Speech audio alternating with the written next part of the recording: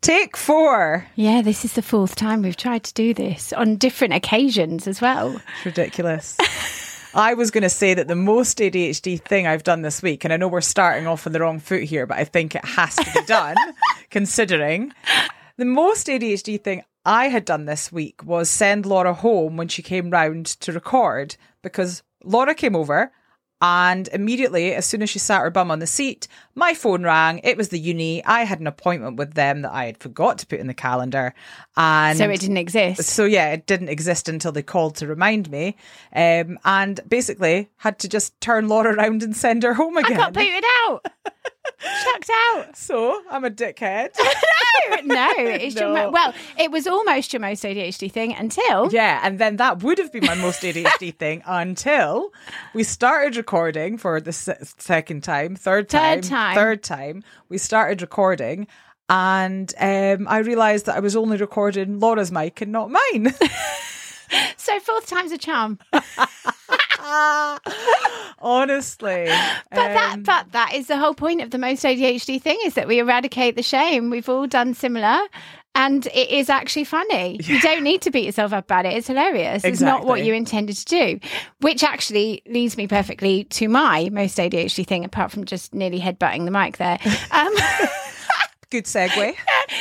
So basically, as you will know already from looking at this episode, we are joined today by the wonderful ADHD love couple, Rich and Rox. Bunch of legends. Absolutely incredible. Now, when I booked them in, I wanted to research more about Rich, because obviously I knew that we were going to be talking more to Rox because she's the one that has ADHD. Of course. Right? So I started looking, and I found that Rich has another platform. Now, this comes with another trigger warning. I know we give them anyway, but his platform, so commendable. He is raising awareness about sexual abuse in childhood, which he experienced, which is so awful. Now, the reason why I'm sharing this is because we've said so many times that often our actions don't mirror our intentions. Yeah. So here's me trying really hard to be sensitive to Rich, make sure that we include him, that we get his message across as well, and that it's not all focused on Rox and ADHD and all the rest of it. And so I just blurt right out with, oh, and you've got, as if I'm talking about a cup of tea, as if it's the most, easy thing to talk about. That's literally what I launched with, because I'm like, right, make sure that he gets his point across. It's really, really important, and some of our listeners might benefit from it, so I'll do that straight away. It's like, no. So in trying to be so sensitive to Rich, I was so insensitive. So it's a perfect example of actions not mirroring intentions. Of course. But obviously, like you say, that wasn't what you intended to do. You just wanted to make sure that he got a voice and was able to share his platform, because it can help so many people. Yeah, exactly. And he's doing a wonderful thing. Yeah. It's just, it's not the kind of topic that comes up straight away. You just launch straight into an interview with, as if it's completely normal. So, that's literally what I did. But then afterwards, I did apologise to him straight away, because it was playing on my mind for the whole interview. As soon as we finished, I was like, I'm so sorry. And they're like, no, it's fine. And I mean, let's be fair, these absolute... we use the word legends a lot, but they are prepared to dive deep, are prepared to talk about the uncomfortable things, the difficult things, the trauma, to alleviate shame and to help others to rise above and overcome the struggles that they've experienced in their lives and the traumas that they've had to face. So luckily they took it well. But I did apologise, but it is a perfect example, and that is what we do. Yeah. Sometimes we just put our foot in it and do the wrong thing, but hey ho. So with that in mind, let me introduce Rich. So, as I said, he has a platform called 1 in 6 on TikTok. He is also a content creator behind the viral social media phenomenon ADHD Love, where he has over 200 million global views raising awareness about ADHD. Along with his wife, Rox, which you will speak about in a sec. Yeah. They brought out the now best-selling book, dirty laundry. Incredible. Absolutely incredible. And he is described by the Daily Mail as demystifying what it's like to live with a person who has ADHD. And he truly shares some incredible insights and advice about that. Yeah, absolutely. And his wife, Roxanne Emery, also known by her stage name Rory, is... Say Rory again. Rory. No, how you did it with the R's. Also known by her stage name Rory. Rory. Is a London-based singer-songwriter, multi-instrumentalist and producer. So, yeah, what a pair. So all singing, all dancing. Literally all singing, all dancing. And Rory has an amazing song out at the moment. She wrote herself the apology that she's never going to receive, which is just such an incredible idea and so anthemic to anybody who has been mistreated in that way and isn't getting the respect that they deserve and the apology they deserve. So should we dive in and hear the story? And just strap yourself in for this one because it is a long one, but you can always press pause. Yeah, you can and double speed. You can, exactly. We didn't want to cut anything out because we think it's all very important, and we're two people that we're interviewing, so obviously it's going to be twice as long. Yeah, absolutely. I just apologise to anybody who is actually listening on double speed, because if you went any faster than double speed, only the dogs would hear me that pitch. But hey ho! Enjoy. Let's go. ADHD has females, ADHD AF. ADHD has females, the podcast. We did it for the acronym. Hi, I'm Dawn. Hi, I'm Laura, and we are ADHD AF. Seriously. Well, that feels like a lifetime ago. Doesn't it just? Since that recording in May 2022, we have been on quite the safari. Mm-hmm. We moved to the same street at the same time, at the same age, with the same undiagnosed neurodevelopmental condition. But despite all of the serendipity and the similarities, our ADHD presents completely differently from each other. But make no mistake, it is equally debilitating for us both. Over the course of season 1, we used our voices to raise awareness, break the stigma, and share our experiences in the hope that they help others. And unbelievably, it worked, leading us to help listeners in almost every country in the world and creating ADHD-AF live events and an online peer support community, for all of which we're so very grateful. Despite all that, we're still just two rebels with a cause, having a blether from a tiny village on the beach in Aberdeen, Scotland. Two pieces of sea glass washed up on the same shore. Trigger warning. We cover some triggering topics, so please read the description of each episode before listening.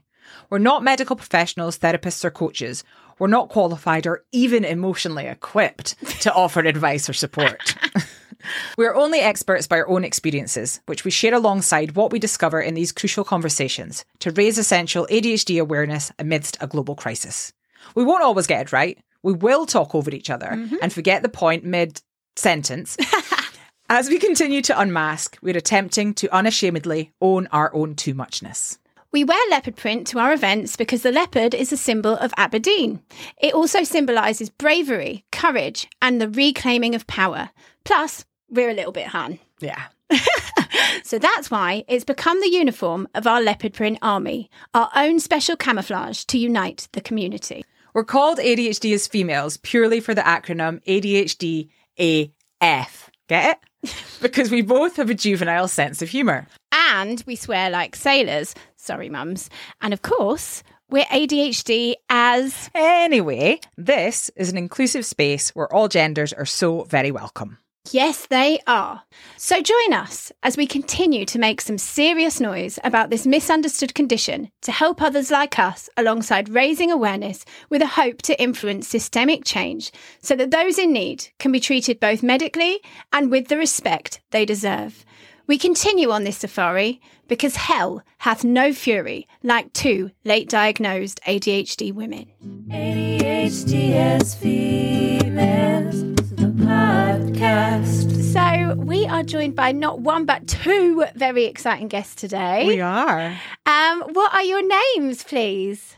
Hi, I am Rux. And I'm Rich. And you might know them as... Oh, yeah. ADHD, love. Why would they expect to know us as Rox and Rich? I mean, they thought we're the ADHD couple. Oh, sorry. I'm the ADHD wife. And I'm the husband of the ADHD. That's typically our how names people now. know us. Love it. And your location? We are in Sevenoaks in Kent. And your occupation is like best-selling authors, I heard. Yeah, I struggle to answer this question now. Well, I have this year because it was always so easy. I was like, I work in the bank. I'm a bank manager. But now it's like, I don't know how to answer. Like, is it author? Is it creator? Is it entrepreneur? I don't know. Multi-hyphenate ADHD extraordinaire couple. Wow, there you go. Put that on the CV. You've got a proper job though as well. Well, is it proper? Songwriter? I'd say so.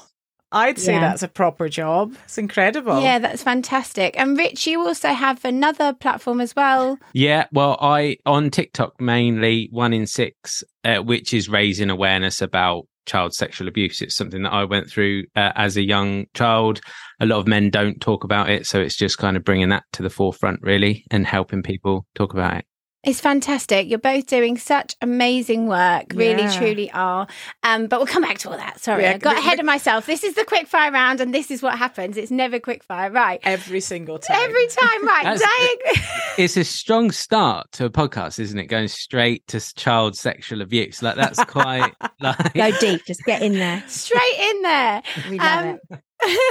So, diagnosis status.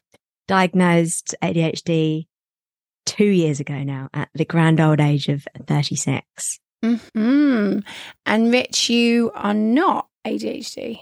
Oh, no. Well, I'm neurotypical. Well, we think I'm neurotypical. Like, we think. Yeah. We'll find out one day. TBC.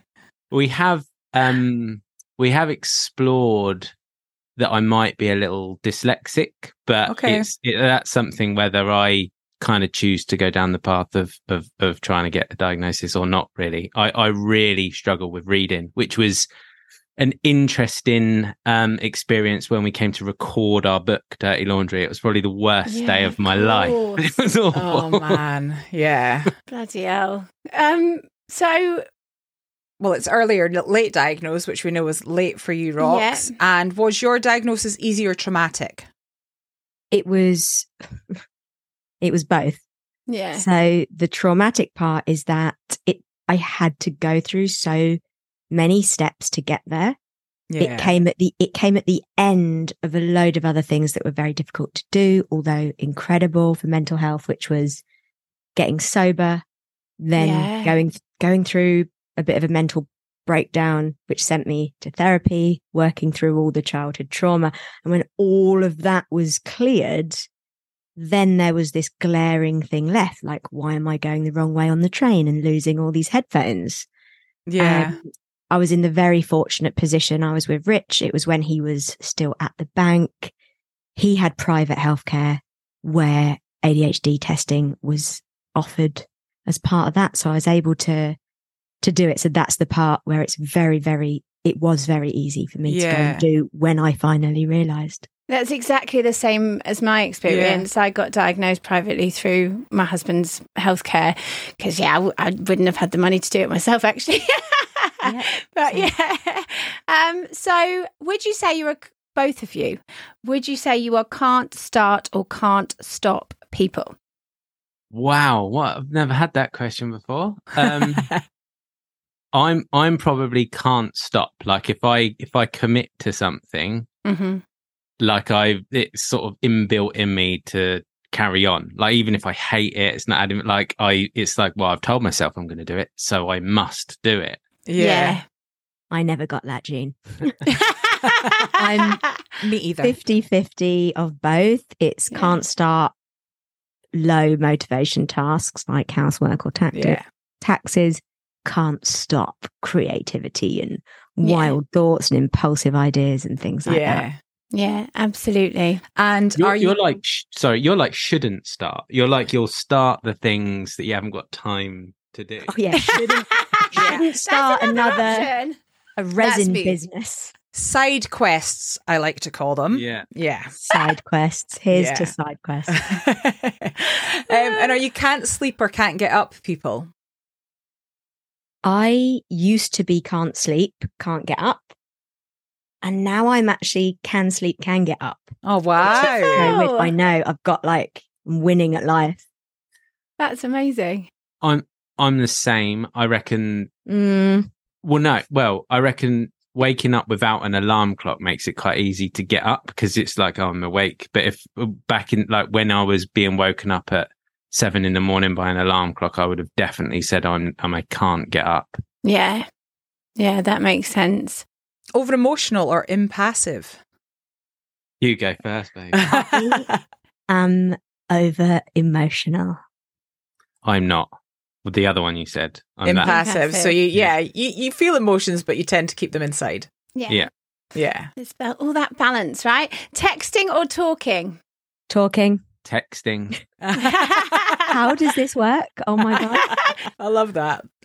Books or audiobooks? I love both. I probably finish more audiobooks. Yeah. Neither for me. Yeah. Going out or staying in? Staying in. I'm glad you both agree on that one. That's a good one to agree on, definitely. Yeah, introverts over 100% introverts. Mm-hmm. And are you cats or dogs people? Dogs. Mm-hmm. And what is your current hyperfocus? So mine is, I have one long-term one and then I have others that chop and change. So my long-term one is just an interest in psychoanalysis, psychotherapy, psychology, really going deep with different thinkers from Freud to modern time people. I've had it for years and years. It kind of came when I started to heal and it's just never gone away. So I'm incredibly annoying in this house, aren't I? Because I'm always trying to get him and my elder stepkids, Sear, to watch psychological theory documentaries with me and find my level of excitement. Sometimes they will entertain it, sometimes they won't. And then the one that chops and changes, I love just coming up with business ideas. I always have. I'm always buying domain names and thinking about things that would be cool. So I'm currently going through one where I'm thinking about designing a calendar that works on energy and not time. So I'm coming up with names and I'm designing what it looks like. It will probably come to nothing, but the current sounds obsession. interesting. Yeah. Love that. How about you, Rich? So mine's not necessarily a hyper focus, but it's sort of linked to everything that Rox just said. So obviously we're partners, but from the start of this year, we're also business partners. Yeah. So my focus, my ongoing focus is to keep us on track to doing the things that we said we were going to do, whether that be creating content, whether that be writing the next book, whether that be some other things that we're doing. It's just kind of keeping us on track, which is a full-time job when there's a lot of business ideas being presented on a weekly basis. New side quests left and right. But the thing is that you can't dismiss them because Rox is pretty much a creative genius. So you have to listen to them all and then sort of jump in the fantasy with her and then agree sort of the time frame of when that's going to happen, because obviously Rox wants to do it immediately. Actually, just something that is really interesting that has really made our lives happier. We were at a point when all my business ideas was a bit overwhelming for him because in his brain, we don't have time, we don't have money, we can't do it. And I was like, but I need to plan it and do the logo and get the domain. I have to do it. So now he just says, if he sees I'm excited about something random, it could also be an arts and crafts hobby. He just says, do you want me to jump in the fantasy with you? And I say, That's yes. a good one. And we'll talk it out and we'll plan it. The next day I'm bored and I've moved on. So he doesn't have to worry I'm actually going to go and do it, but I get to go down that creative rabbit hole with someone. So that works really well. That's fantastic because it's really identifying that's how you work and how your life works and making it work for you. That's wonderful. we think of it like Rox is in charge of the ideas and I'm in charge of the implementation. Like, and that's, you know, we've often said that that's probably why this has worked, because ADHD Love would have probably been 5 videos and then the account would have never been logged into again if it wasn't for the like structure. Yeah, 100%. Well, and like you said, if you say you're going to do something, you're going to do it. Like it's what's happening. Did you go into it with that mindset? Like, well, I'll hop onto this, but I'm going to go all the way.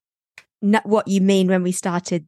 Yeah, ADHD Love. No. Yeah. Oh my God. So the story of that, I mean, it's just ADHD 101. It was recently after I'd been diagnosed. So I'm in the rabbit hole, every podcast, every book, every TikTok, trying to just absorb everything, because this is the missing piece of the puzzle of my life identity. And in very classic me style, one night I'm in bed and, oh my God, it was actually to do with my period. So I used to have a bad habit of forgetting that I was going to get my period. And that led to some really awkward situations. And I would sometimes have to, I'm just going there. So I hope this No, go right there. I would have to self-roll my own tampons made of toilet paper. Yeah. And he knew this about me. And it's obviously one of those like little weird secret things you don't tell anyone because it comes with a lot of shame. But I was starting to remove that shame, learning about ADHD. So one night we're lying in bed and he rolls over and basically reminds me like, babe, it's the week of your period. Have you got a tampon in? Very romantic. And I say, yes, I do. And he says, is it a real tampon or a self-rolled one? And I say, real tampon. He says, well done. And then we were going to go to sleep. But my brain went, that would make a really cool TikTok, wouldn't it? Sat up in bed, it must have been 11:30 at night, said, babe, we've got to make a TikTok. That's just so no one would ever say that. There's all this shame. We've got to do it. He said, cool, can we do it tomorrow? I said, no, it has to be now. So you downloaded TikTok. We just came up with the name. ADHD's, 2 of us, just put love, like no thought went into it whatsoever. Filmed this thing and then woke up to quite a lot of views. And then that was that. And then we just carried on making it. So began from with tampons to TikTok. Tampons to TikTok. Yeah, that's fantastic. So when we talk about getting a late diagnosis, there's the grief cycle, right? But we say it's more like a roller coaster, but within those 5 stages of grief, going backwards and forwards and all over. So you said it was 2 years for you. Like, where do you think you're at right now? Because I sometimes think it can change daily. Yeah.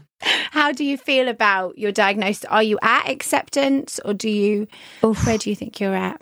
I'm definitely at acceptance. And I actually think creating content every day almost has almost fast tracked me through that, because I was having to show the most shameful parts of myself because that was the content. So these things I've always hated about myself were suddenly online and people were saying, that's me, that's me. So it just fast tracked me through. And I realized I have to, it is an act of ADHD advocacy to live out loud, warts and all, and just be like, I don't need to change. I'm okay. Yeah, sure, I might not text back. I might forget things, but I've got all these other skills that society doesn't value, but I do. So I feel I'm in an incredibly privileged position whereby I was fast tracked, and obviously I live with someone that's has gone on his own journey with learning about it, reading about it, changing his whole way of being. So I've kind of had the most wonderful experience. The slightly dark side of it is it hasn't been like that with my family of origin. My dad doesn't believe in ADHD. My stepmom, when I told her, said it was because I was coddled when I was younger. And that was that. And that came with so much pain.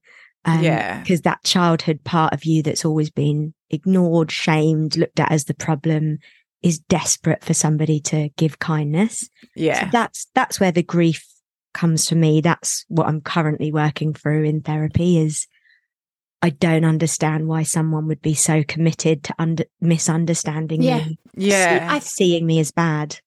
I'm really sorry that you experienced that. Like we don't really talk about family much, but because we're on a similar, we don't like the word journey, safari, as you, like we've come. Love it, in safari. Yeah, we don't need journeys. We've been living this out in real time. Yeah. And yeah, I very, very much relate, and it's very, very painful. But what we do say when people have spoken to us about it is that quite often, and I don't know the people that you're talking about, but quite often when people are so resistant to it, that is really more about them, isn't it? Because the fact is, and that's not to say it doesn't hurt you, because my God, it absolutely does. But the fact that there might be some insinuation that either they didn't do a very good job at looking at what you were going through in your youth, but also about themselves. It could be quite confronting, yeah. Like they might have something that they've hidden, and then it's almost like you're shaking it up, aren't you? You're talking about this thing that they've tried to hide and not even look at in themselves. But it's a horrible 100%. thing.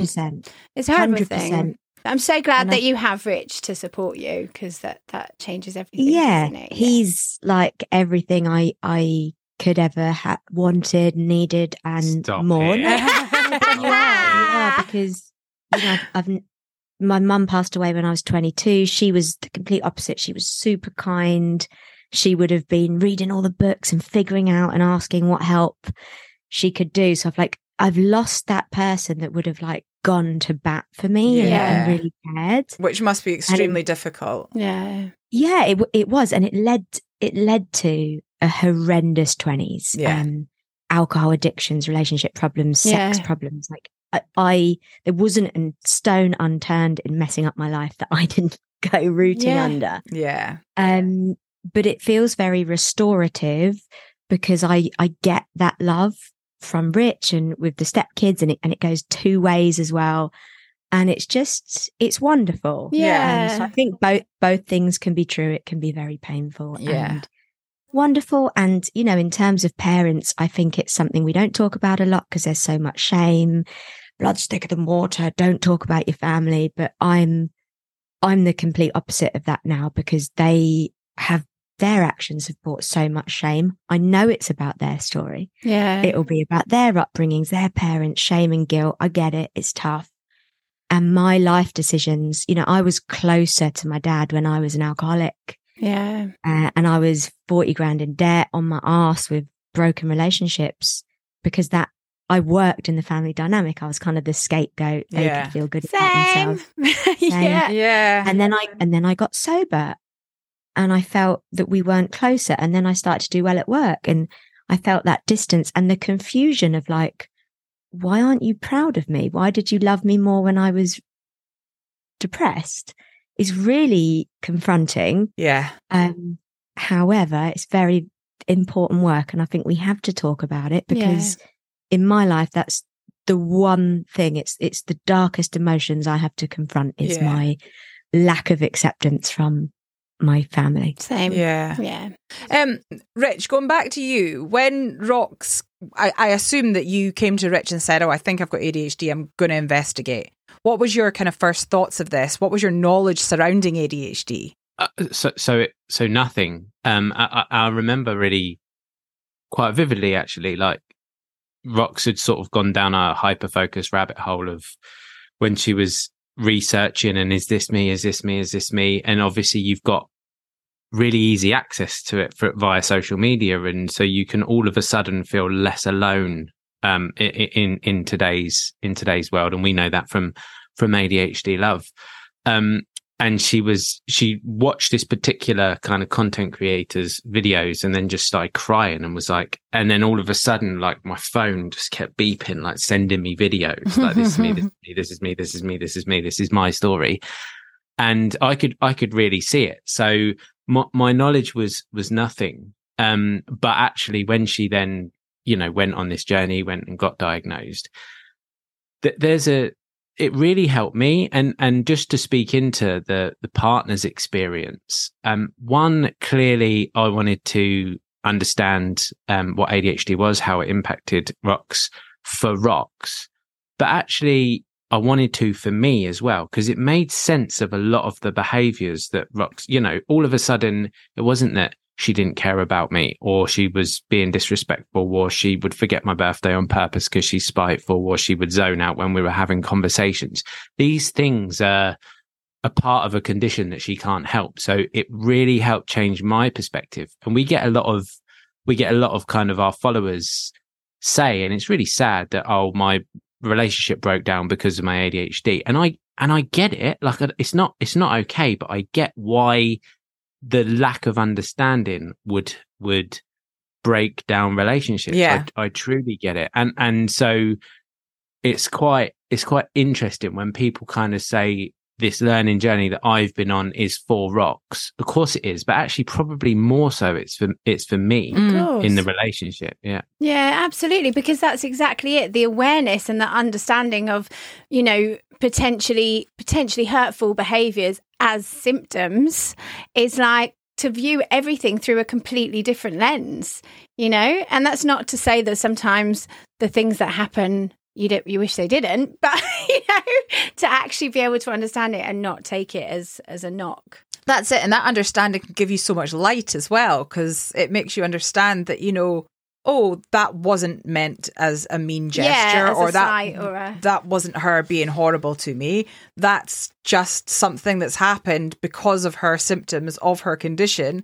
And actually, she really cares. Yeah, absolutely. That's amazing. And there's a huge difference, isn't there, between I am hurt by this situation or I am hurt by you, and there's real difference in that. Oh, 100%. And we speak about it really honestly in the first book, actually, that I don't know whether we would have made it through, because some of the arguments we had when we didn't have the language, they weren't arguments, we'd done too much therapy for shouting, but some of the very mild little disagreements. You know, let's say it was me. I once forgot our anniversary after he had reminded me numerous times, and I'd said, I've got this great idea, and then I forgot. And that really hurt you. You showed me that you were hurt. I met that with like defensiveness, because I knew I hadn't done it on purpose, but I knew I'd pissed him off. So I'm defensive. That made you feel not cared about. I feel misunderstood. Like, that can really play out in some very difficult ways. And I think people can end up losing relationships or not living in the full capacity of like intimacy and understanding. One thing which has this like phrase that has changed the game in our house, which is curiosity, not judgment. When he looks at me, because I have felt judged my whole life. Why are you late? Why don't you care? Why are you disrespectful? What's wrong with you? Why can't you get over it? Etc. Under so much judgment from others, self-judgment, of course, being incredibly powerful. He chooses now to opt for curiosity. So if he sees me doing something that doesn't make sense, whether I've forgotten something or said I'm going to do something and I'm not doing it, rather than eye rolling, oh, you're doing that again, it's, oh, I noticed you haven't done this. What's going on? Mm-hmm. And over time, that invitation to safe environment and safe communication has allowed me to unmask. And what often comes out is, I've got 10 things to do and I don't know where to start. So I'm just sat here doing nothing. Yeah. Can I have a look at your to-do list? Sure. I think that one makes sense. Cool. Off I go. Yeah. Off I go. And just that space that's created for allowed me, the real me, has been a very quiet, hidden voice, to come out and speak, have someone be kind to it. It is the most healing thing. Absolutely. Yeah, that's incredible. I think when you, like, sometimes I'm aware that I'll be doing things and I'm not sure why I'm doing it. It won't be till I look back and reflect. It's just like, oh, I shouldn't have been doing that. So it's almost like you have that extra person there that's being that questioning for you when you are doing something that's maybe slightly out of character or unusual or whatever it is. You've got that person saying, oh, what's going on here, rather than how do we get here, rather than you going down that path of destruction or whatever it's going to lead. Absolutely. So are you both sober, can I ask? Yeah. And did you start that together? So I started a bit earlier. So I am, oh my gosh, 5 years. 5 years. Oh, wow. In September. So just coming up to 5 years, and you're over 3? Just over 3. Yeah, I was 3 years in June, just gone. That's amazing. Congrats. That's wonderful. How did you do that off your own, just wanting to do it, or did you have support with that, or is that? So for me, it was, I knew that alcohol had become a problem, and I can look back now and see that I was self-medicating the anxiety and the shame and the disconnection from my family. It makes so much sense. But at the time I was just like a crazed party girl. It had become a problem probably in my late 20s. I had times when I would try and stop for dry January, and I'd make it 2 weeks in, and then would be back to it. And I was always renowned for being the first one at the bar, buying everybody drinks, life and soul of the party. But privately, it just got darker and darker and darker. Yeah. All of my worst decisions, and that involved cheating on partners. That involved spending all of my money in casinos on nights out and getting evicted from flats. Like, really behavior that was very bad, behavior that I would never want to do now. Yeah. Chaos relationship after chaos relationship. And I think eventually I'd just had enough. I was going through the breakdown of another relationship at 34. I was just so frustrated that I couldn't get a handle on my life. All of my dreams in music felt so far away, like it was too late for me. And I made the decision to stop. I walked into my first recovery meeting, September the 14th, 2018. And that was the shame removal. It was the first time the chokehold of shame kind of started to lift, when I walked this women's only meeting and just these wonderful women telling me it was okay. And I burst out in tears, and they tell their stories. I told mine, and I never looked back. I just continued going, and that journey then led me to therapy, that led me to him, that led me to here. So it really, sobriety for me was the cornerstone of the healing safari. Yay, the healing safari. That's amazing. That's such an amazing story. And that's the thing, isn't it? Like, community really is everything. Like, to be in the trenches with somebody who actually completely gets it and, has been on a similar path. That's like so powerful. And you, Rich? Mine's a little bit different, actually. So I've got, as Rox has, but I've got a couple of addictions under my belt. But the main one for me that caused the most hurt was actually gambling. So I had lost, I was staying up all night on online slots, it was, and losing just tens and tens of thousands of pounds. Not that I had it. It was credit cards in the end. Like I physically couldn't stop. And I was sort of trying to get a handle on that poorly. Obviously drinking every day as well, just to sort of numb any pain that I would potentially feel. And I think it was meeting Rox that got me really curious about the recovery kind of scene, really. And my first meeting was a Gamblers Anonymous meeting. And I'll never forget the day for the rest of my life. Just this uncontrollable, just floods of tears and shame. And there was some really just behaviors that, I was so sort of addicted to the slots. I would be doing it whilst driving with my daughter sitting in the back. Yeah. And it was like, these behaviors are just like, I'm like, I would like to consider myself as a good man, and I'm doing these things. And just telling that story in a group of people and not being judged. Yeah. And the acceptance and the community, it was a life-changing moment for me. And one of the kind of biggest phrases I got from the recovery meetings was about the shame of it, and the difference between I'm a person that's done bad things, or I'm a bad person. And it was really just changing that concept. And then I decided at that moment that I was going to, continue with the meetings, stop drinking, stop anything that I was addicted to. And yeah, that was over 3 years ago now. That's amazing. Well done. That's so incredible. Amazing. The day that you decide to do it is just so daunting, but that, the phrase of one day at a time is the famous phrase in the meetings. And now it just gets easier and easier. That's I don't wonderful. intend to go out and drink today or gamble. But to that decision today is a lot easier than maybe 3 years ago. Yeah. That's really wonderful. Congrats to both of you. Yeah, that's amazing. Incredible. This is a quick interruption from the future. It's Laura here. I just wanted to let you know that Dawn stepped down from the podcast to give her all to her degree in October 23. She explained all in the Series 2 episode called It's Always Darkest Before the Dawn. From that point, I continue ADHD-AF solo, and I'm about to start the 3rd UK tour, which will actually be the last of this nature. I would love to meet you in real life at Alien Nation. The ADHD-AF live events are to connect local ADHDers, raise ADHD awareness, and they start in April 2024 and finish in July in Scotland and England.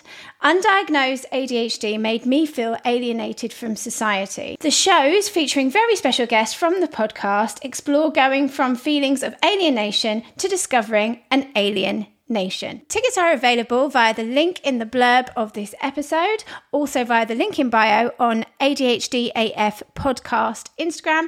I really hope to see you at these totally unique events, the last ever ADHD-AF tour of this nature. Self-diagnosis is valid, no diagnosis necessary, and I invite you to encourage the people in your life that need to learn more about ADHD from a late diagnosed perspective. So come along. Adults only, all genders welcome. If you'd like to come but you feel nervous about coming alone, please don't. Just let me know and I will arrange for a welcome party to greet you at the door and seat you with others just like you. I don't want you to miss out on the last hurrah, so grab tickets whilst they last and come hang with the gang in real life. If undiagnosed ADHD made you feel like an alien, you are not alone. There's a whole planet of us. If you can't make any of the live events or you would like to connect online sooner, come and join us in the Planet ADHD-AF peer support community via the link in the description to chat to myself and a whole load of other like-minded legends the world over on Discord and Zoom. Membership includes body doubling, accountability squads, a self-care club, monthly advice from an ADHD coach, blogs, vlogs, behind the scenes content, exclusives, and discounts on all merch, downloadables, and events tickets. I really hope to chat to you soon, either online in the Planet ADHD-AF peer support community or in real life at the Alien Nation tour. Big love. What has changed for you both since diagnosis? Oh, everything for me. Everything. The way that I understand myself on a core level, it's probably the deepest thing. So I've lived under the assumption that I'm a broken, terrible, lazy, useless, good for nothing person that will always eventually let you down. Yeah. And that will never achieve my potential. Yeah. I've walked under that for so many years and I have been able to take that off. Yeah. And when you remove the core belief that you are fundamentally broken and a loser and pointless and unlovable, shock horror, life becomes a lot more wonderful to live. Yeah.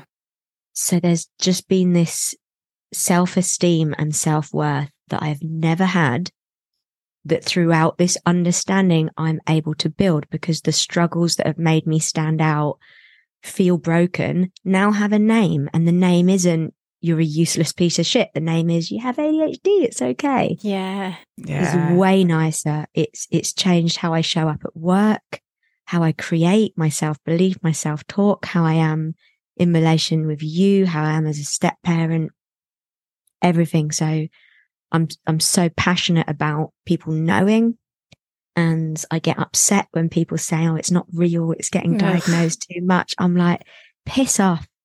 Piss off. If you had lived with this and hated yourself at such a deep level and then found out there was a reason for it, like it is life-saving. Completely.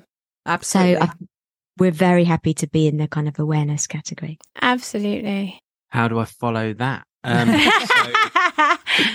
So I think, I've touched on it earlier. I think my experience has definitely changed since Rox's diagnosis, and it's not just Rox's diagnosis. You can choose, as the neurotypical, you can choose to be skeptical or like go into it and really understand and find out and research and go on your own learning safari, I suppose, which I did, and that has really helped. But and also I think it would be remiss not to mention that because of the sorts of characters we are, because we're both sober, because Rox got diagnosed, we were able to build the community and the platform that we built. And actually that, forget the number of followers, forget, the book success and stuff like that. The people that stop us and say, thank you, you have changed my life, and start crying it's really humbling. Like, it's quite a special thing to be part of, and have, had a part in creating, because it's like, it's real life change, right? It's incredible. It's actually having an impact on people. So absolutely, something that really helps me now. Like, now it's very natural. Just give someone a hug, let them cry, hear them out, say thank you, and I can really feel the embodiment of like, I'm so glad that we got to reach you. Before it would, oh no, not me, I don't. This phrase, I was going to say read it in a book, probably seen it on TikTok. People that struggle to receive compliments or any kind of good feedback, breathe and receive. So your immediate anxiety just want to go, oh no, not me, just take a deep breath, listen to it, and just receive it. It's okay to be told that you've helped someone, that you've saved somebody's life. In fact, that's the best compliment you could ever receive. So just stand in the humility and the strength of that you've come so far. You've created something so powerful that you get to reach another human being on that level. Incredible. Yeah, absolutely. And obviously, like, you are reaching so many people with your music. Like, you have such strong, powerful, important messages that you are putting out there. Like, you must get that all the time, times a million. Yeah, it is. It's been quite new for me because my first gig was last year. My first tour was this year at the wonderful age of 38. That's amazing. And it's just so cool because for so many years I told myself, it's too late, you've missed a chance, you're a loser. And I'm like, whoa, I'm not, oh my God, it was all wrong. But on this tour in particular, the amount of people that I tried to meet everybody after the show, sometimes it wasn't possible because the venues wouldn't let me. But just to hug so many people, to hear so many stories of pain, that there's a lot of neurodivergence in my fan base for music, but also I sing a lot about emotional abuse. I sing a lot about family issues. So I have a lot of people who are the scapegoats of their family, who've been shamed, screamed at, hit, abused, and just see the weight that they are carrying, what that does to you, just twisted and in turmoil inside. And we get to be in that together. I think one of the core feelings that I express in my music is isolation. How isolated being the problem child can make you feel. And to find a community through isolation, it speaks to the very core of the problem. So it's kind of wonderful to be able to do that. It's so wonderful. It's amazing. Pair of you are amazing. I know. And it's also like debunking those stereotypes and stuff that, oh, you're too old to do this and you shouldn't be doing that and all the rest of it. Like, I love that. You're just doing it. It's incredible.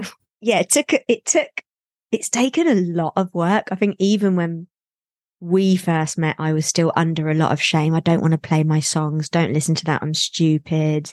I'll never make it. I'm too old. I'm an embarrassment. What do my friends think of me? Just obsessed with making myself feel like a piece of shit. And through therapy, through desperately trying to get a bit of self-love, through the safari, you just chip away at it. And I'm on the other side. I'm like, this is great. This is quite easy.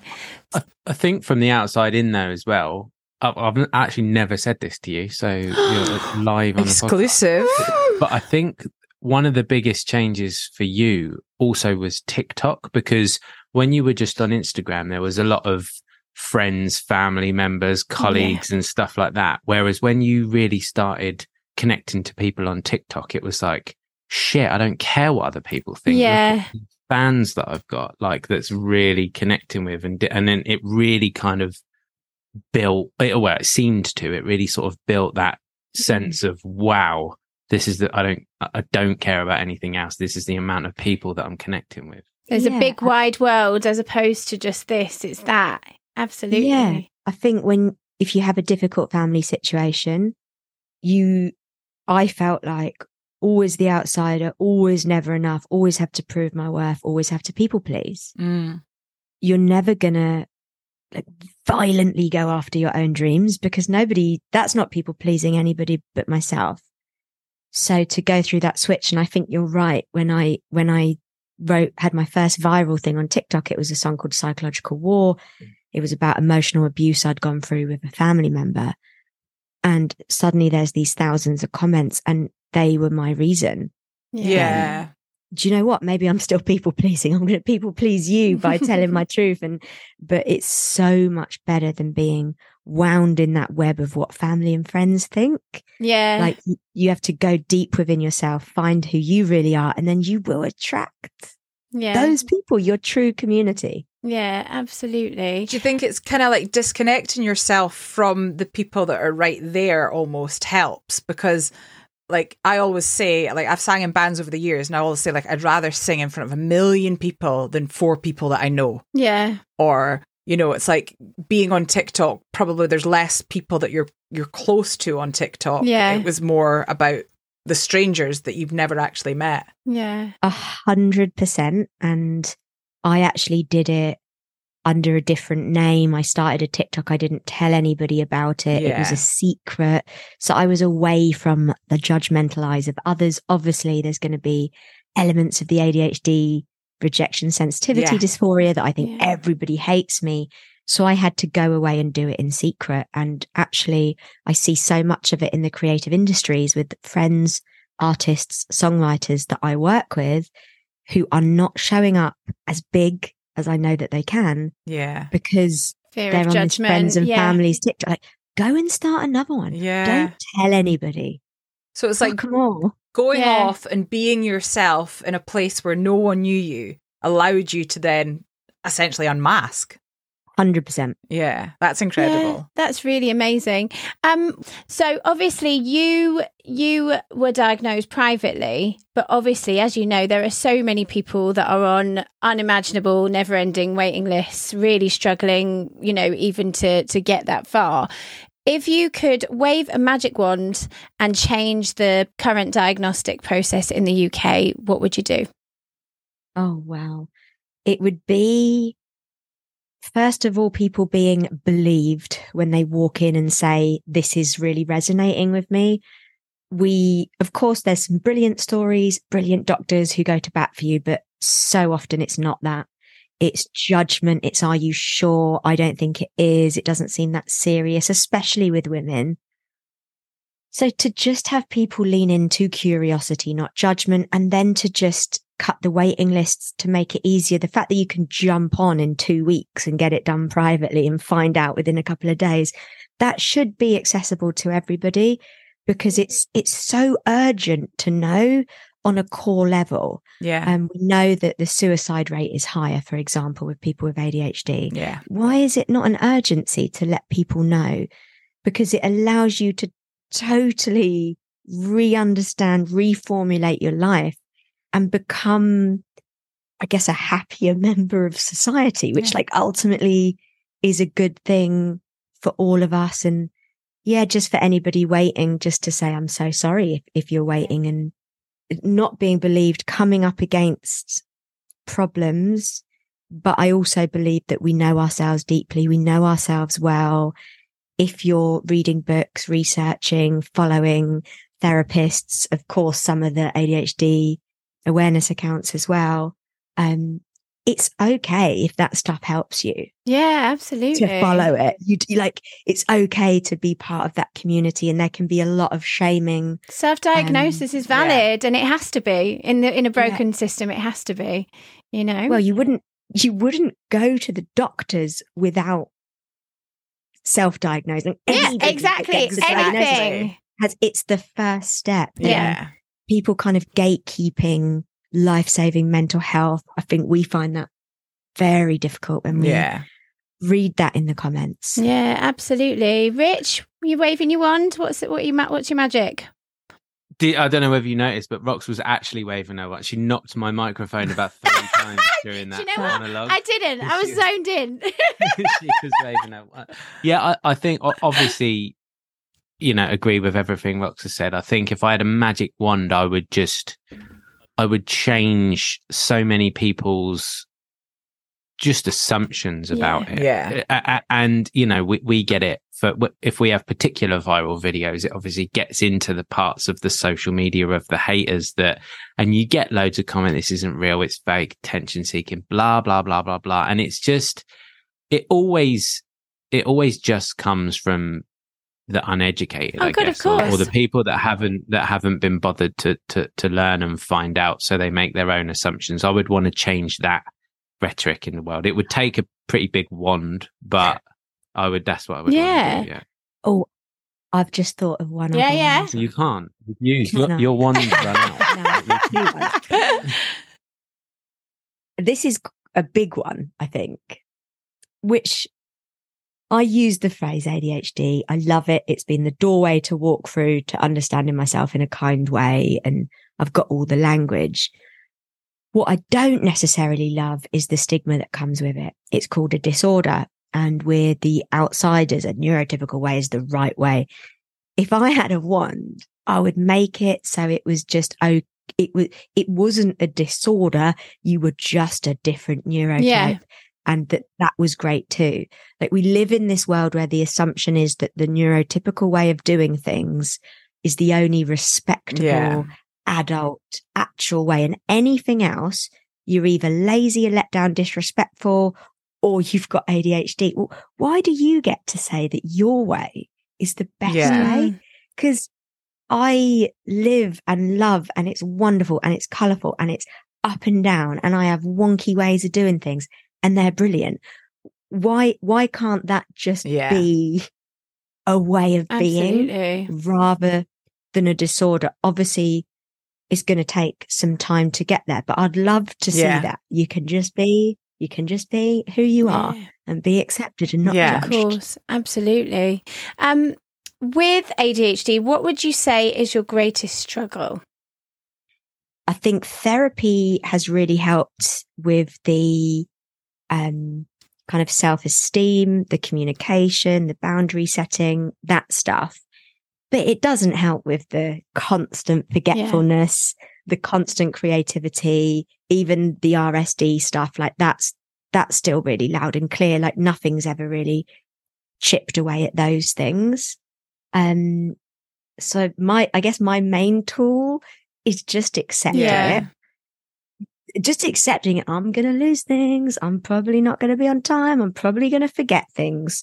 And I will fight my hardest not to fall into a shame. That's my work. What about you, Rich? What would you say your biggest struggle is with coping with a partner who has ADHD?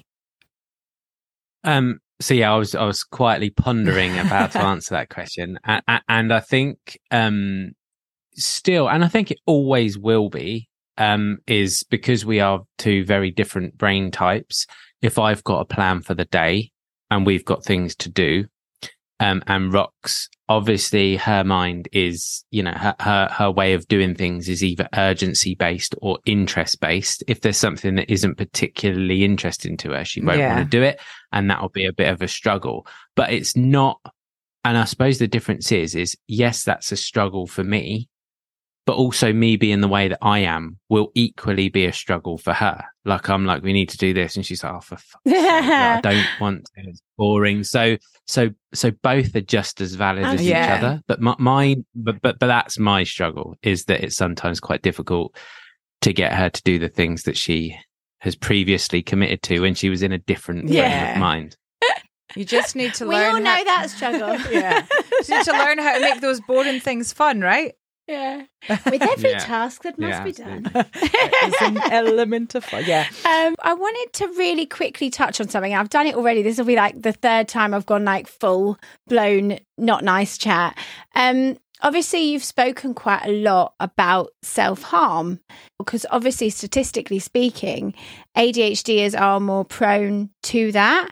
And it's not something that we actually hear that much about. And I'm guessing that is the massive shame element that you are removing through your music, through being visible, through talking about it.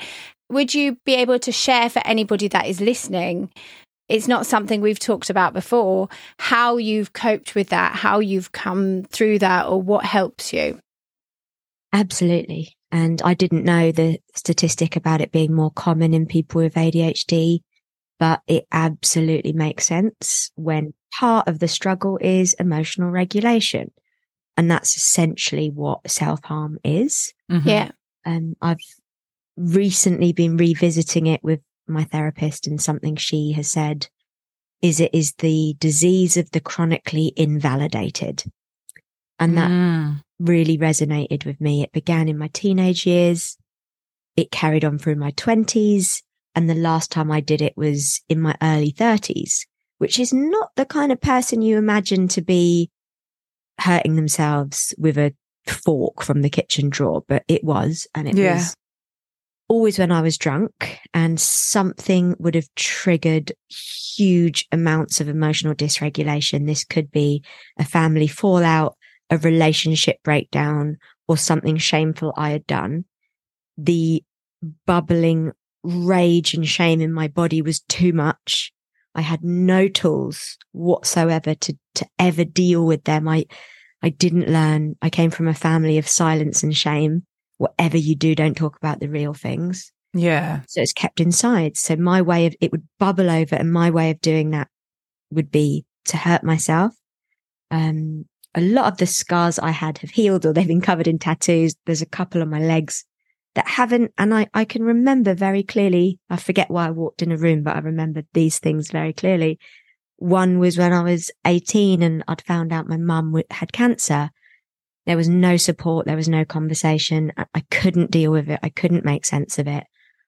So that's where that one came from. And one was after a relationship breakdown in my late 20s. And the older I got, the more shame it came with.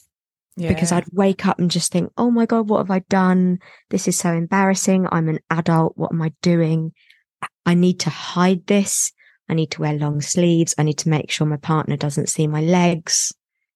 And it was a horrendous thing to go through. And I feel so far away from that now. Like the thought of hurting myself, not only in a more classic self-harm, but also destroying relationships, getting into fights, binge eating cycles, sex addiction. Those things are also self-harm. Absolutely. I feel so far away. And I think if somebody is stuck in that cycle, it's really important to know that it makes sense. Yeah. You are doing it because there's a massive amount of emotional dysregulation that you don't have the tools to cope with.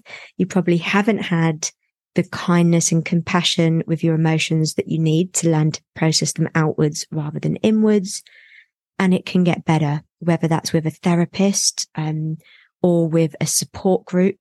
Once you start putting words to your story, learning breathing techniques. For me, I do this funny nose breathing, 8 in this side, 8 in that side. That can bring me down from a trigger. So I choose that. So I choose that now. So that's wonderful. Appreciate the chance to talk about it, because it's not something we often say out loud. No, absolutely. It's really fantastic that you're using your lived experience to raise awareness about it. Yeah, it really is. Like you say, we all, well, I can't speak for everyone, we both have self-harmed, just in very different ways, you know, and it is that. What I did want to ask you, sorry, my brain's going like that. What I did want to ask you is about RSD. Like, how do you cope? Because I'm scared of TikTok, to be honest. We'd have done a lot more on TikTok if I wasn't afraid of it. I feel like that's where people can be really, really mean. Like, how do you cope with that? In terms of online, I don't read any of it. Don't care. No. Well, I used to care. It used to really upset me. And then I was like, I don't like reading comments that say I look like an ugly man or I'm an attention-seeking bitch. So I'm just not going to. So I don't read I'm only laughing because why do people do it? No, it's brilliant. Why would you bother? Ridiculous. It's brilliant. People are sad and angry, and I understand. So actually, Rich's dad does a lot of help with our social media and will show us lovely comments. Oh, could you go and reply to them? And he'll block anyone that's mean. So anyone sending abuse. There is a real sense of joy actually that comes from the hate, like, because some of these people are so creative with their hate. Oh, like, yeah. It's taken them time and effort to think of this. And obviously they've done it and they're waiting for the reply. And from day one, our like policy, if you want, for want of a better word, has just been block and delete. And it feels so good because I think of them sitting there going, oh, shit. They're waiting for a response. They've done that because they want a response. That's so funny. Block and See delete. Ya. It's so freeing. Yeah. So in terms of online, it isn't there. So if you know, first when you join TikTok, of course, you're trying to read everything, reply to people. But if you do more TikTok, I would strongly advise block and delete. Like this is my house online. If you were in my actual house, you'll be kicked out. So you're going to be my house, my rules. Absolutely. And the thing is, it's impossible to keep up with it all anyway. Like with TikTok, it's such a huge platform, and videos can. Well, we've had one viral video. We've had one viral video, and I'm so glad because it took me about 6 hours to make that. It was to do with a parliamentary debate about ADHD and autism, and so we. Well, I say Laura did all the work and she put it on TikTok, and this thing, it went off. It went off, and I was trying to read some of the comments and reply to them, but I'm just like, it's impossible. There's too many. There's too many. Yeah. There's too many. Yeah. But I think it's funny and it's frustrating because I don't really get affected as much by comments and stuff online because I can kind of detach myself from it almost. And so if someone's comment, it's like when I did a random post, one random post, Laura's done like 800. But when I did one random post, because this is my problem, I can't start and I can't get them done. Or when I do them, I worry so much about making it good enough for Laura. That's the only person I care about in this whole situation. I don't want to fuck it up for her. Which sounds like I'm some kind of bully or boss. I'm not. But that would be in any situation where I'm doing anything for anyone. I care about the person I have direct contact with. Yeah. And then someone said to me, oh yeah, it's scary doing a post, especially when you've got 20,000 followers. And I was like, oh, I genuinely didn't think of the followers once. Like it didn't even occur to me that there was 20,000 people. In her mind. It's not people. It's not real life in front of me.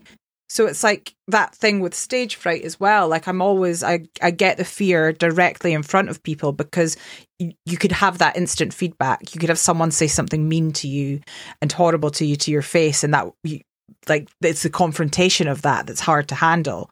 Whereas you struggle with the 20,000 people that it's the nuance. It's the have I, because I'm chronically misunderstood, have I said that clear as day enough that nobody could read another meaning in the words that I've put out, and I'll read and I'll think, oh okay, and if they say this is how I'll come back to it. But do you know what, I have got a lot better, and I've really come to a bit of a place now where I'm just a bit like, like, I know what we're doing is good. Yeah. And if we somehow manage to upset somebody, I could face it anyway, you know? 100%. I think there's something really powerful in that you have got better by doing it. Yeah. Mm-hmm. And, you know, with RSD stuff, that's what you have to do. You have to show up scared shitless and do it. And eventually it will get easier.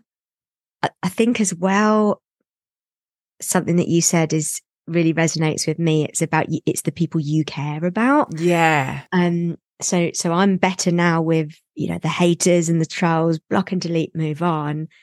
But I still live in incredible amounts of inner turmoil about whether my friends have decided to dislike me, or if I've tapped in on to reply on a text, or if I release a song and it doesn't go massive, does the producer now hate me?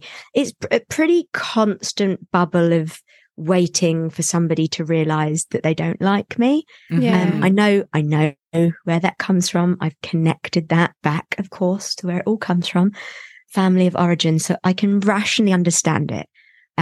The closest person to me as a kid did struggle with liking me. So of course I'm going to assume that on everything out here in the world. Yeah.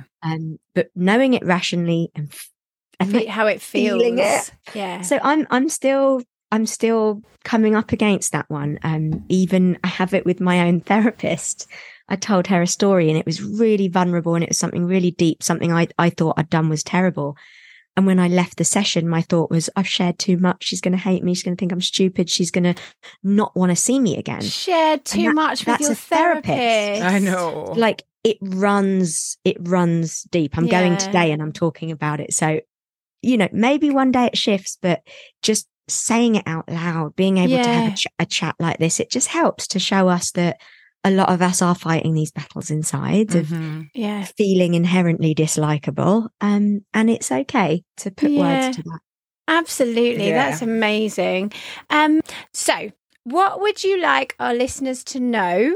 This is your space to convey whatever message or messages that you would like them to know. And I mean, predominantly, as we said, they're either on a waiting list, just been diagnosed, or perhaps ADHD curious. So on the safari, what would you like people to know? You want me to answer first? You want to give that one some thought?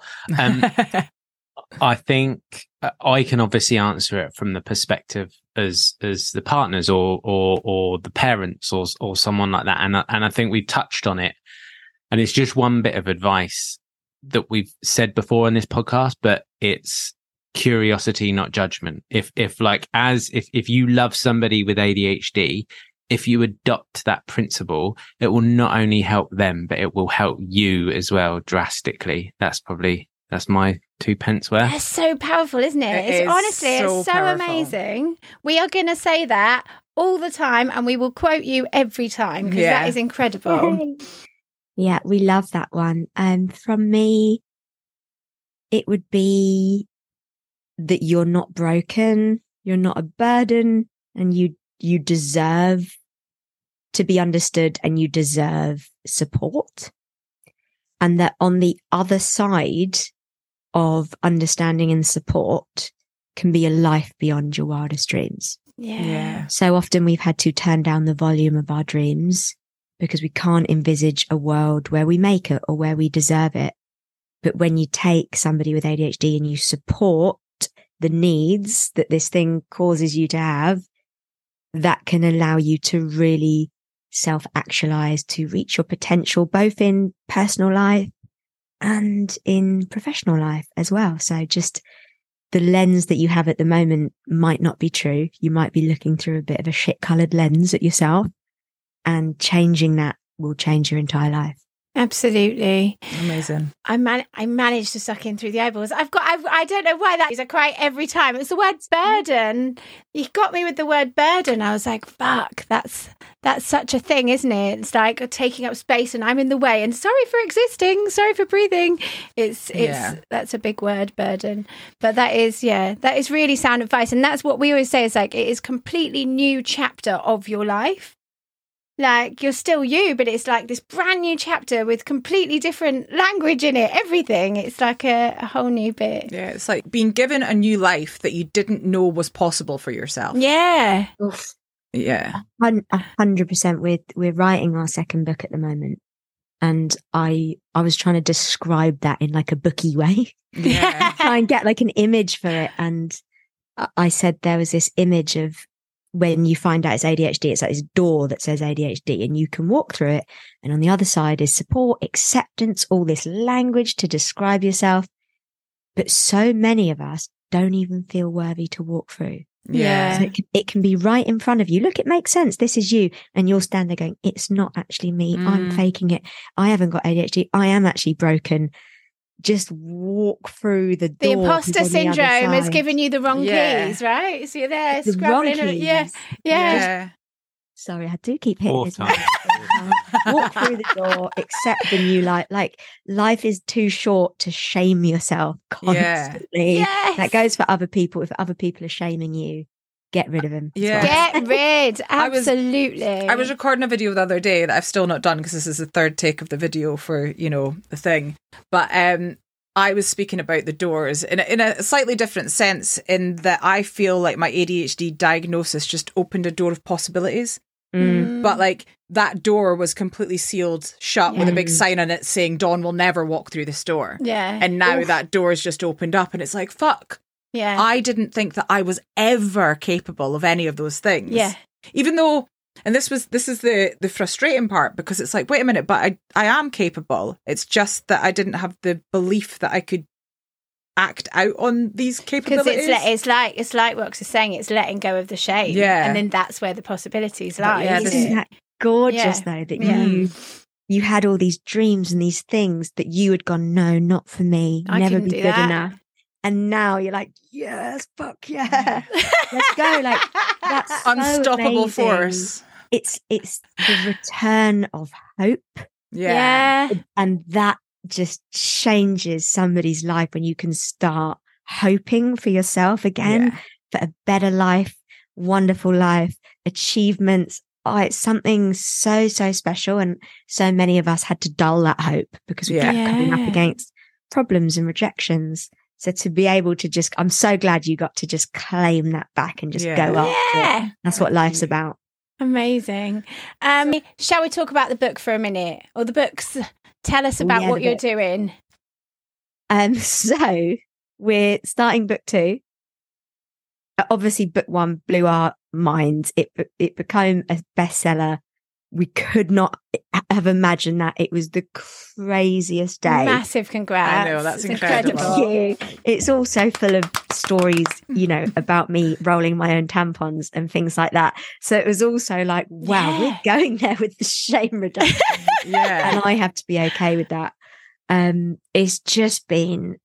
It's been so wonderful to see it in people's hands and have people spend that time with us, because you can do so much in a 30-second video, but in 30,000 words you can speak to the core.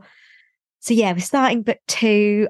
We were good 3 chapters in when I decided to throw it all away and start again, because we were writing a book about kind of achieving your potential with ADHD, which is really important. It's the return of hope and it's going after your dreams and all the wonky ways we do it. But as we conduct kind of research on our Instagram stories, we ask people questions and then allow that to feed into what we speak to.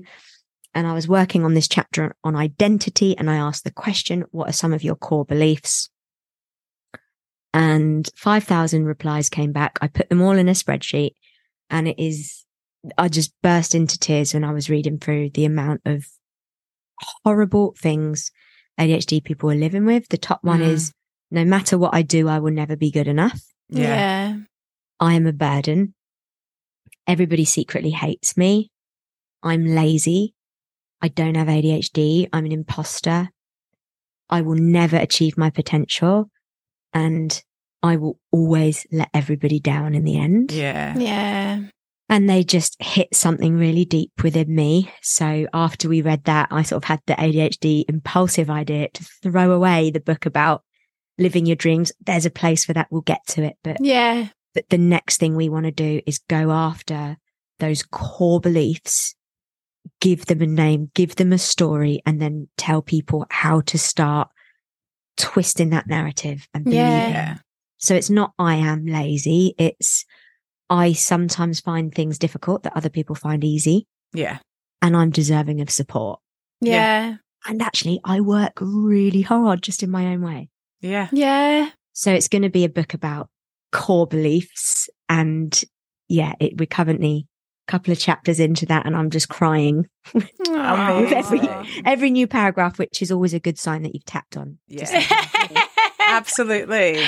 You can tell that she's passionate because she's left nothing for me to say about the book. You can talk about that. You can talk about No. I will just on dirty laundry though. I think the story, but I'll do it really briefly. But the story behind that is just insane, really. So the conception of it was April last year. We were driving down to Devon to see my brother, and we were kind of saying like, what would people want? What would followers want? I think at the time we probably had like 500,000 followers. It's like, we need to do something more than 30-40 second videos. Like, what can we do? Let's write a book. And that's where it was conceived.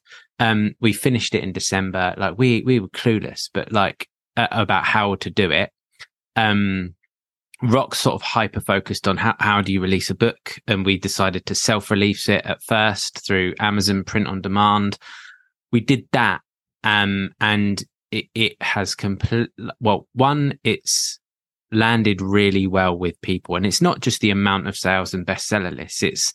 It's the messages we get about the book and what people say about the book when they stop us. It's hit the mark, and the book itself it takes ADHD symptoms, and it is different to all of the other ADHD books, which tells you how to become more neurotypical. It's about how do you become sort of happier being yourself, and it helps both the ADHD and the people that love them. And I think that's why, because it's very different to anything that we know that's been written, and I think that's why it's landed so much. And also I think it's probably worth mentioning that this podcast will probably be the first time that our audience knows that there's a second book coming. So that'll be like exclusive. That's exciting. But yeah, that the real life story of being, a third of the way through a book and ADHD changing the direction completely on a whim had me going a little bit, because we've got deadlines for our editor and all sorts of stuff like that. Bless so that you. was, but it's fine. Thing is, and this is where it's so important to understand how ADHD people work hard. Yes. Yeah. Because so we're a third of the way through the book. Rationality or neurotypical lens says, finish that one, get it done. This other idea can be the next book. ADHD lens says, if I'm not emotionally invested and believe in this is something of importance, I ain't going to do it. Yeah. And it's your phrase was, it'll be like dragging me through tar. So yes, we got to take 2 steps backwards, but we're already 10 steps forward. Yeah. When an ADHD person is engaged and into it and hyper focused, you'll achieve times 10. Yes. What you would have. So it's so funny that so much of what we say and our messaging is also in how we write the book and how we interact. It's just you're practicing what you preach. And I have to say as well, you said, Rich, something like it's landed well, blah blah blah. And I just want to say, like, beyond that, like, it's authentic. Yeah. You've put your heart and soul into it, and it's a real thing that you are pushing out there. And that is why it's landed well. You're not like cashing in or trying to say, here's my top tips for this or that. Like, you're really giving your full lived experience because you give a shit and you want people to be all right. That's why it's landed. It's an amazing thing that you're doing. Yeah. That means a lot. Thank you very much. No, it's true. People are sick of bullshit. Yeah. Like, fucking up to here with it. Nobody wants to, follow someone that's pretending that everything is great and everything's all right. And you just need to follow these simple steps and you can have an amazing life too. Yeah. And it's just like, no, let's just be honest. Like, things are hard and things are tough. It's tough. And you can't be anybody else because you've nearly bloody done yourself in trying to be. Yeah. So how about, that one. Yeah. Just that one. Like, my healing safari began with... I love how you've adopted safari. I love it. It's going to come everywhere. We will reference you. If you read it in the book, we will reference you. I have a feeling it'll go in. Every self-help book, how to be more productive, how to build habits, how to do this. Like, my entire life was like trying to learn how to not be myself. And now it's a work the opposite way. How do I learn how to be absolutely myself? And when I was reading all these productivity things and trying to wake up at 6 a.m. and fill my entire calendar, I was an overwhelmed, burnt out mess hiding what was really going on. Now I work when I feel inspired. I change and quit things if I need to go a different direction. I'm very honest when I need time off, which is more than a lot of people. And I'm more productive than I have ever been. Yeah. So like ADHD advocacy, awareness and acceptance doesn't lead to like laying on my bed all day doing nothing, which is what some people would make you think, oh, it's just an excuse to be lazy. It allows me to be 10 times more productive because I get to do it in my own way. Yeah, absolutely. Yeah, through understanding, compassion, you've been able to take the shackles off. Identifying how you are. Absolutely. That's amazing. So should we go to the last question? Yeah, well, I was going to say quickly, what is your win of the week? Win of the week? Yeah. Oh, it's got to be the book because I had the impulsive idea to throw away the first version and start writing the second one. Yeah. And have written the introduction in the first chapter this week. Amazing. It came really quickly. We've sent it to our editor. She has said yes to it. So we've managed to convince other people that this wild idea is right. Amazing. It feels like touching on core beliefs is just the thing that we need to do. So that is my win of the week, throwing away a book. Yes. Mine's the same. I'll probably explain it from a different perspective. Obviously, with me and with this relationship dynamic, I'm very used to pivoting is probably the nicest way of putting it. So changing direction. And I think that it's the win of the week, but not because we've changed. I think it's because our manager, our literary agent, our editor have all accepted it. Like it's okay. Like I knew that I was going to accept it. But when you've got people at a publishing house designing the cover for the book that no longer exists, it's like you get a little bit fearful around shit. Like, I wonder how this is going to go down. But they've all been brilliant about it, actually, haven't they? I think that's such an amazing thing, because it's not like that whole like, right, you've got ADHD, but like, or you have rocks, but like, we get that, and that's what this is all about. But actually, you're not actually allowed to have ADHD. Like, it's actually really genuinely going, we get it. This is how it works. This is what it's about. Like, yeah, that's true. It's such a gorgeous thing to say.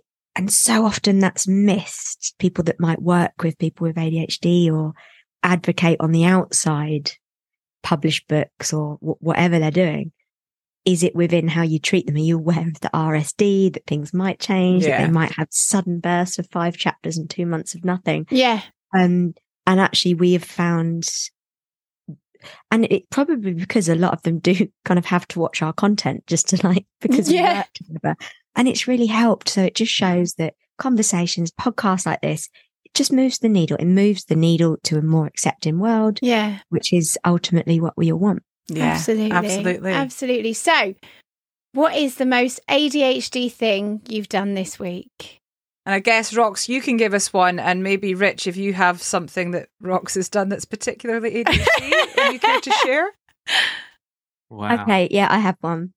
So I have therapy later. I always have therapy on a Thursday. Yeah. And I pay for it weekly. My therapist sends the invoice. Uh-huh. And I pay it. Simple, you might think. Well, not for me. I constantly forget. I constantly leave it to the last minute. And I will very often be doing it on a Wednesday night before the appointment on a Thursday. Last week, she said to me, totally understand, but my booking system is changing now. So I need you to basically pay it sooner, because that's how it confirms the appointment. It helps me to run my calendar. No problem, doc. I've got you. Did it again. I forgot again. Yeah. Texted her yesterday. I'm so sorry. I forgot. And the shame that comes with that, like even with a therapist. Yeah. Is like, I'm letting you down again. I promised I'd change and now I've forgotten. Oh my gosh. So that's the most ADHD thing I've done. Made a promise and then completely forgot about it again. I don't know. I disagree. This is why I think this is the most ADHD thing that you've done this week. So this has happened loads, but particularly it has happened also this week as well. So me being me, I am in charge of the calendar of our week, like when things get done. We've obviously got a deadline for the book. We've talked about the book. It's not the same story. So yesterday was earmarked as a book writing day. Now, how that day started, and it has done a few times, and it probably actually warrants a conversation after this, just to act with a bit of curiosity. Rox will start the day with I've just got to do these couple of bits first. Oh, we know that one. Right. It was 6:00 last night that she had finished the just couple of things that she needed to do first. And because they were like admin related tasks, her brain was absolutely just frazzled and drained. There was no way we were going to write any of the book, because we do that in quite a bit of a wonky way. We'll kind of talk, one of us will type, we'll talk it out and like come up with together. So Rox is actually quite heavily relied on with your creative juices flowing when we go through that process. But yeah, time and time again, I've just got to quickly do this, and then it being a whole day of doing that. That's what you've done. Yeah. Yesterday, in fact, it wasn't this. It was yesterday. Yeah. Rings true. Time and time again. It would just take 5 minutes, 5 hours. That's the story of my life. Yeah. And then that will lead to another thing, which leads to another thing. Absolutely. Yeah. I just need to quickly tidy the house. Side quest after side quest after side quest after side quest. And Yeah, it's we a know side it. quest. Yeah. But I mean, it's constant, but it's also the energy in my head. I haven't learned. I'm 38. I constantly overestimate my own energy. It's like, I'll just do these admin tasks and then I'll write the book. It's like, who do you think you are? Neurotypical? No, you won't. Like, you've got a limited bar of energy. And if you do anything related to like admin or tidying, you're at zero really quick. Yeah. Yeah, absolutely. That's just the way it is. That's the way the cookie crumbles. Absolutely. That's it. So, is there anything else that you would like to cover that we haven't covered, or anything that you would like to share or direct anybody to, or anything? Yes, one thing which we've kind of been working on in the background this year. Oh, are you going to say that on this podcast? Yeah. Yeah, do it. Yeah, because it's just been, it was again a kind of an idea in my many ideas that come through that has been brought to fruition. So it's always wonderful when one of those crazy ADHD inspired impulsive ideas gets turned into reality. And we had an idea to create an app, but a very simple app that does one thing, which is help people with housework, because from doing a poll, that was what people were struggling with the most, was like housework and the shame around not being able to get started. Yeah. In that poll, the most horrendous thing people find is laundry. Mm-hmm. So if you're struggling with your laundry, that's pretty much all of us, by the way. Every day. So yeah, we just got this app. It's me and Rich. People always ask us on social media, can you clone him, or does he have a brother? So I'm like, I can clone him. I'll put him in an app. So I basically got him to break down in micro steps the most challenging tasks for us within a household. And then the app is these gorgeous little like click through things. So you can just click through with somebody showing you exactly what to do. So it's that manual for life that we never received. That's and then amazing. There's also just body doubling videos in there. Yeah. So me cleaning a bed, washing up, it can link to focus music, and that's all it is. So it's just a bit of help to get going in the house, like very simple. It's not a calendar and a productivity, none of that. No, just help where people might need it most. I'll be downloading that app when it's available. Yeah, that's amazing. That's so cool. So is this something that's in process of being made? Do you know when it's going to be available? It will be finished, we think, in September sometime. So it should be out by the end of next month. Or probably October, because these things always... Well, we are totally disorganised, as you can imagine, with actually our release schedule. So you never know. It might be out. It might be out. We say the name is Dubby. It's called Dubby. Dubby. Love it. Yeah. Dubby. Yeah.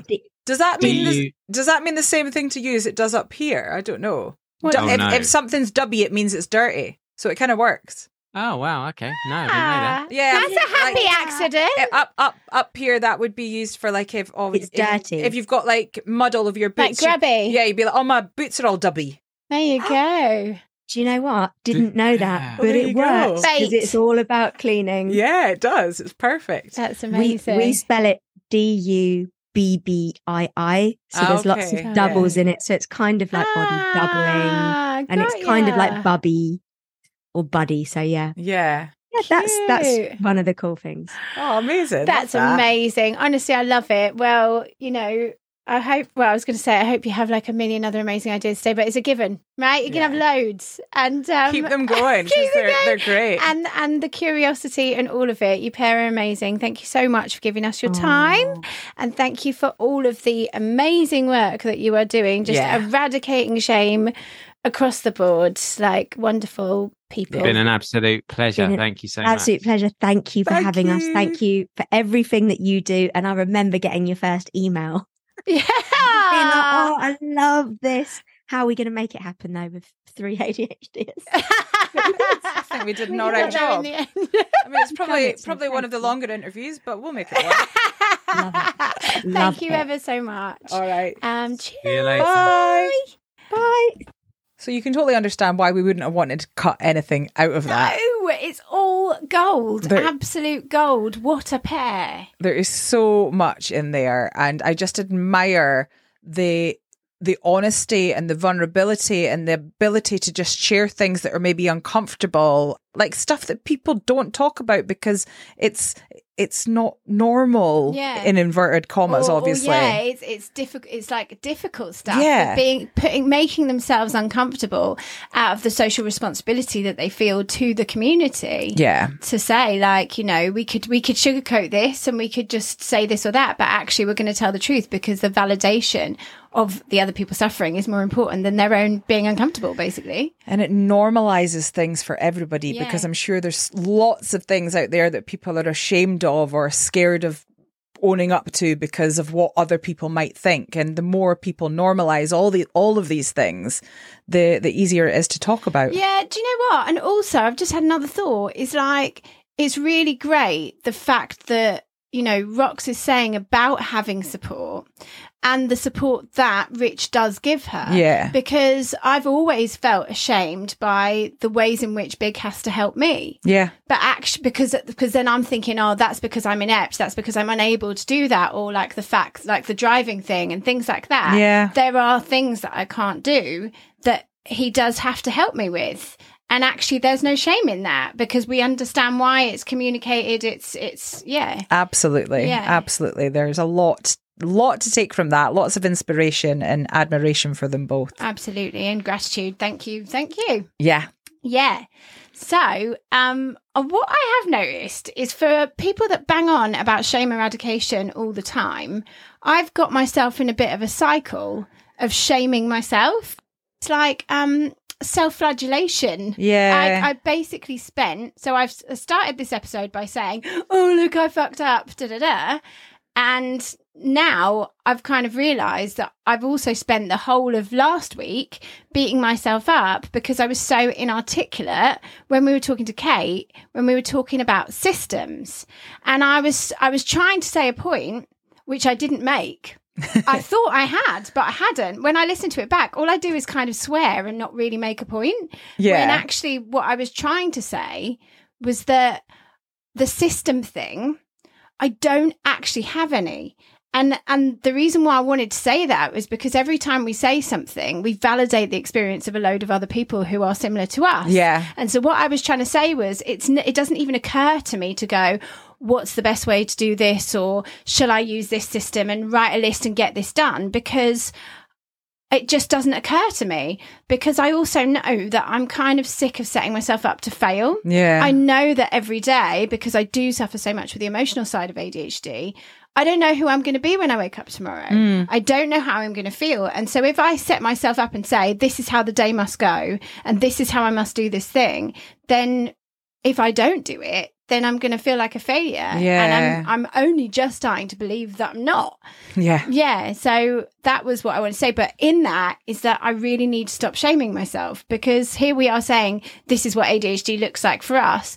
And now for a second week in a row, I've been like, oh my God, I'm such a dick. I shouldn't have said that. But do you know what I mean? Yeah. I think it's always going to be difficult, especially when you're putting yourself out there, like Rox and Rich are as well. Like, I'm sure that they must suffer this themselves, where they say something, they're like, oh, was that too much? Or did I say the right thing or the wrong thing? Like, everybody does it in all forms of life. But when you've got a platform and you're talking and you're having to listen to yourself and re-listen to yourself, I don't spend a lot of time watching myself back or listen. Obviously, well, you have to. You're the bloody editor. Obviously, when I'm editing, but I have the beauty of editing and choosing, like, you know, what goes out and what stays in. So if there's something that I say and I'm like, well, that was rubbish, that was inarticulate, I'll take it out. And sometimes you come back in and say stuff. Sometimes exactly. I should do that. I should have thought of it before. Exactly. And resaid it. Sometimes I've done that, where I've actually come back and re-recorded what I meant to say so that I can say it right. Because sometimes when I'm talking, the words that come out of my mouth are not what I'm trying to say. And it can be really difficult. But yeah, absolutely. But I am glad that we left that in the beginning, because it does just go to show that with all the best of intentions, we can completely come across the complete opposite way. Yeah. But hey ho, thank God they were legendary. But yeah, less shame upon yourself, please. Definitely. Because you are one of the most articulate people that I know, and I always admire. Apart from when I start swearing. Well, I admire you and the words that come out of your mouth, because they make a lot more sense than some of the words that come out of mine. Not at all. So let's share some most ADHD things from our online community and the Facebook and Instagram pages. Yes, let's, because we've done ours at the start, because we're doing it a little bit backward. But here's some from the community. This one is from Instagram. Needed to paint the windowsill in my bedroom. Went to buy white paint. Came home with an order for flooring for bathrooms, soil, green paint to redecorate spare room, no white paint. Totally decided to use new paint to decorate the spare room. Ended up painting the bathroom yellow, the hallway pink, and destroying my tidy home. Still not painted bedroom windowsill or used the paint I bought yesterday. That is the most ADHD post. Tried to open my front door by using the remote on my car keys. I'm pretty sure I've done that before. I've got some here from Facebook. I forgot to change my pants, so I went to work with yesterday's pants on. And I got distracted by books about ADHD when I was supposed to be studying autism.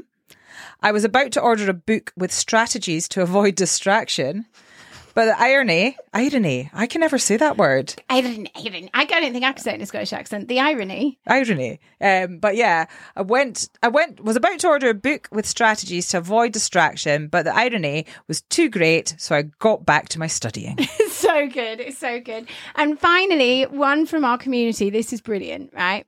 So I've already shared this in this morning's body doubling. So this is Vanessa, one of our core morning crew, right? Sorry for outing you, Vanessa. But I got involved in a late night online debate, in inverted commas, with someone called Laura. It went the direction all Facebook debates tend to go, but I managed to convince myself that it was Laura, as in me.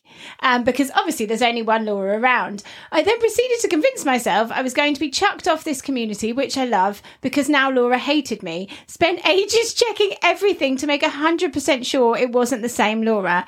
It's not. I'm fine. Thanks, RSD and Justice Sensitivity. Thanks a lot. Now, bless her heart. She literally came into Morning Body Doubling, told me, and I was just like, nope, 100% not. And I'll tell you why. Because even though I'm the most justice sensitive person in the world, I'm also the most RSD riddled person in the world. So when Brexit happened was when I learned that lesson. So even though I am outspoken and justice sensitive, I do not get into debates on Facebook at all. It's not worth it. It is never worth it, ever. Save yourself the RSD, but how funny is that? Bless her. Oh, bless. Yeah, I agree. I think I've been in one Facebook argument on Facebook? Yes, one of those. I think I just called someone a dickhead and instantly got reported and got in trouble. And I was like, oh, okay, well, she was being a dickhead, but whatever. And then recently, when I was in a bad mood last week, someone had put up on their profile a guy about how women stop wearing don't even tell me, I'm going to get angry. Women already. stop wearing septum rings. It's not attractive. So I replied. It was like one of those joke memes, and I was like, "No, I'm not having this shit." So I replied, and I was just like, "Men, not everything women do is for your attractability." And he'd written something. Can you not take a joke? And obviously, I didn't go back to it because I was just like, "No, I'm not. I'm rising above. I'm rising above." I was just stating that point. But he actually deleted his message and wrote something else. That's what Clementine Ford is up against all the time. Yeah. If you've not listened to that episode, you absolutely should. Yes. But anyway, we should stop talking because this is a long episode. I know, we're just making it longer. Thank you so much for listening. Thank you to all of our community members. Welcome to our new community members. It's been really lovely to meet you and catch up with you this week. Grab your tickets for Alien Nation Live UK Tour via the link in the blurb of this episode and come hang with the gang in real life or in the online peer support community Planet ADHD AF. And big love to all. Yeah, hope you've enjoyed this one, and we're going to go before we drag this out any longer, which I am already doing right now. Go. Bye. Bye. ADHD as females, ADHD AF. ADHD as females, the podcast. We did it for the acronym.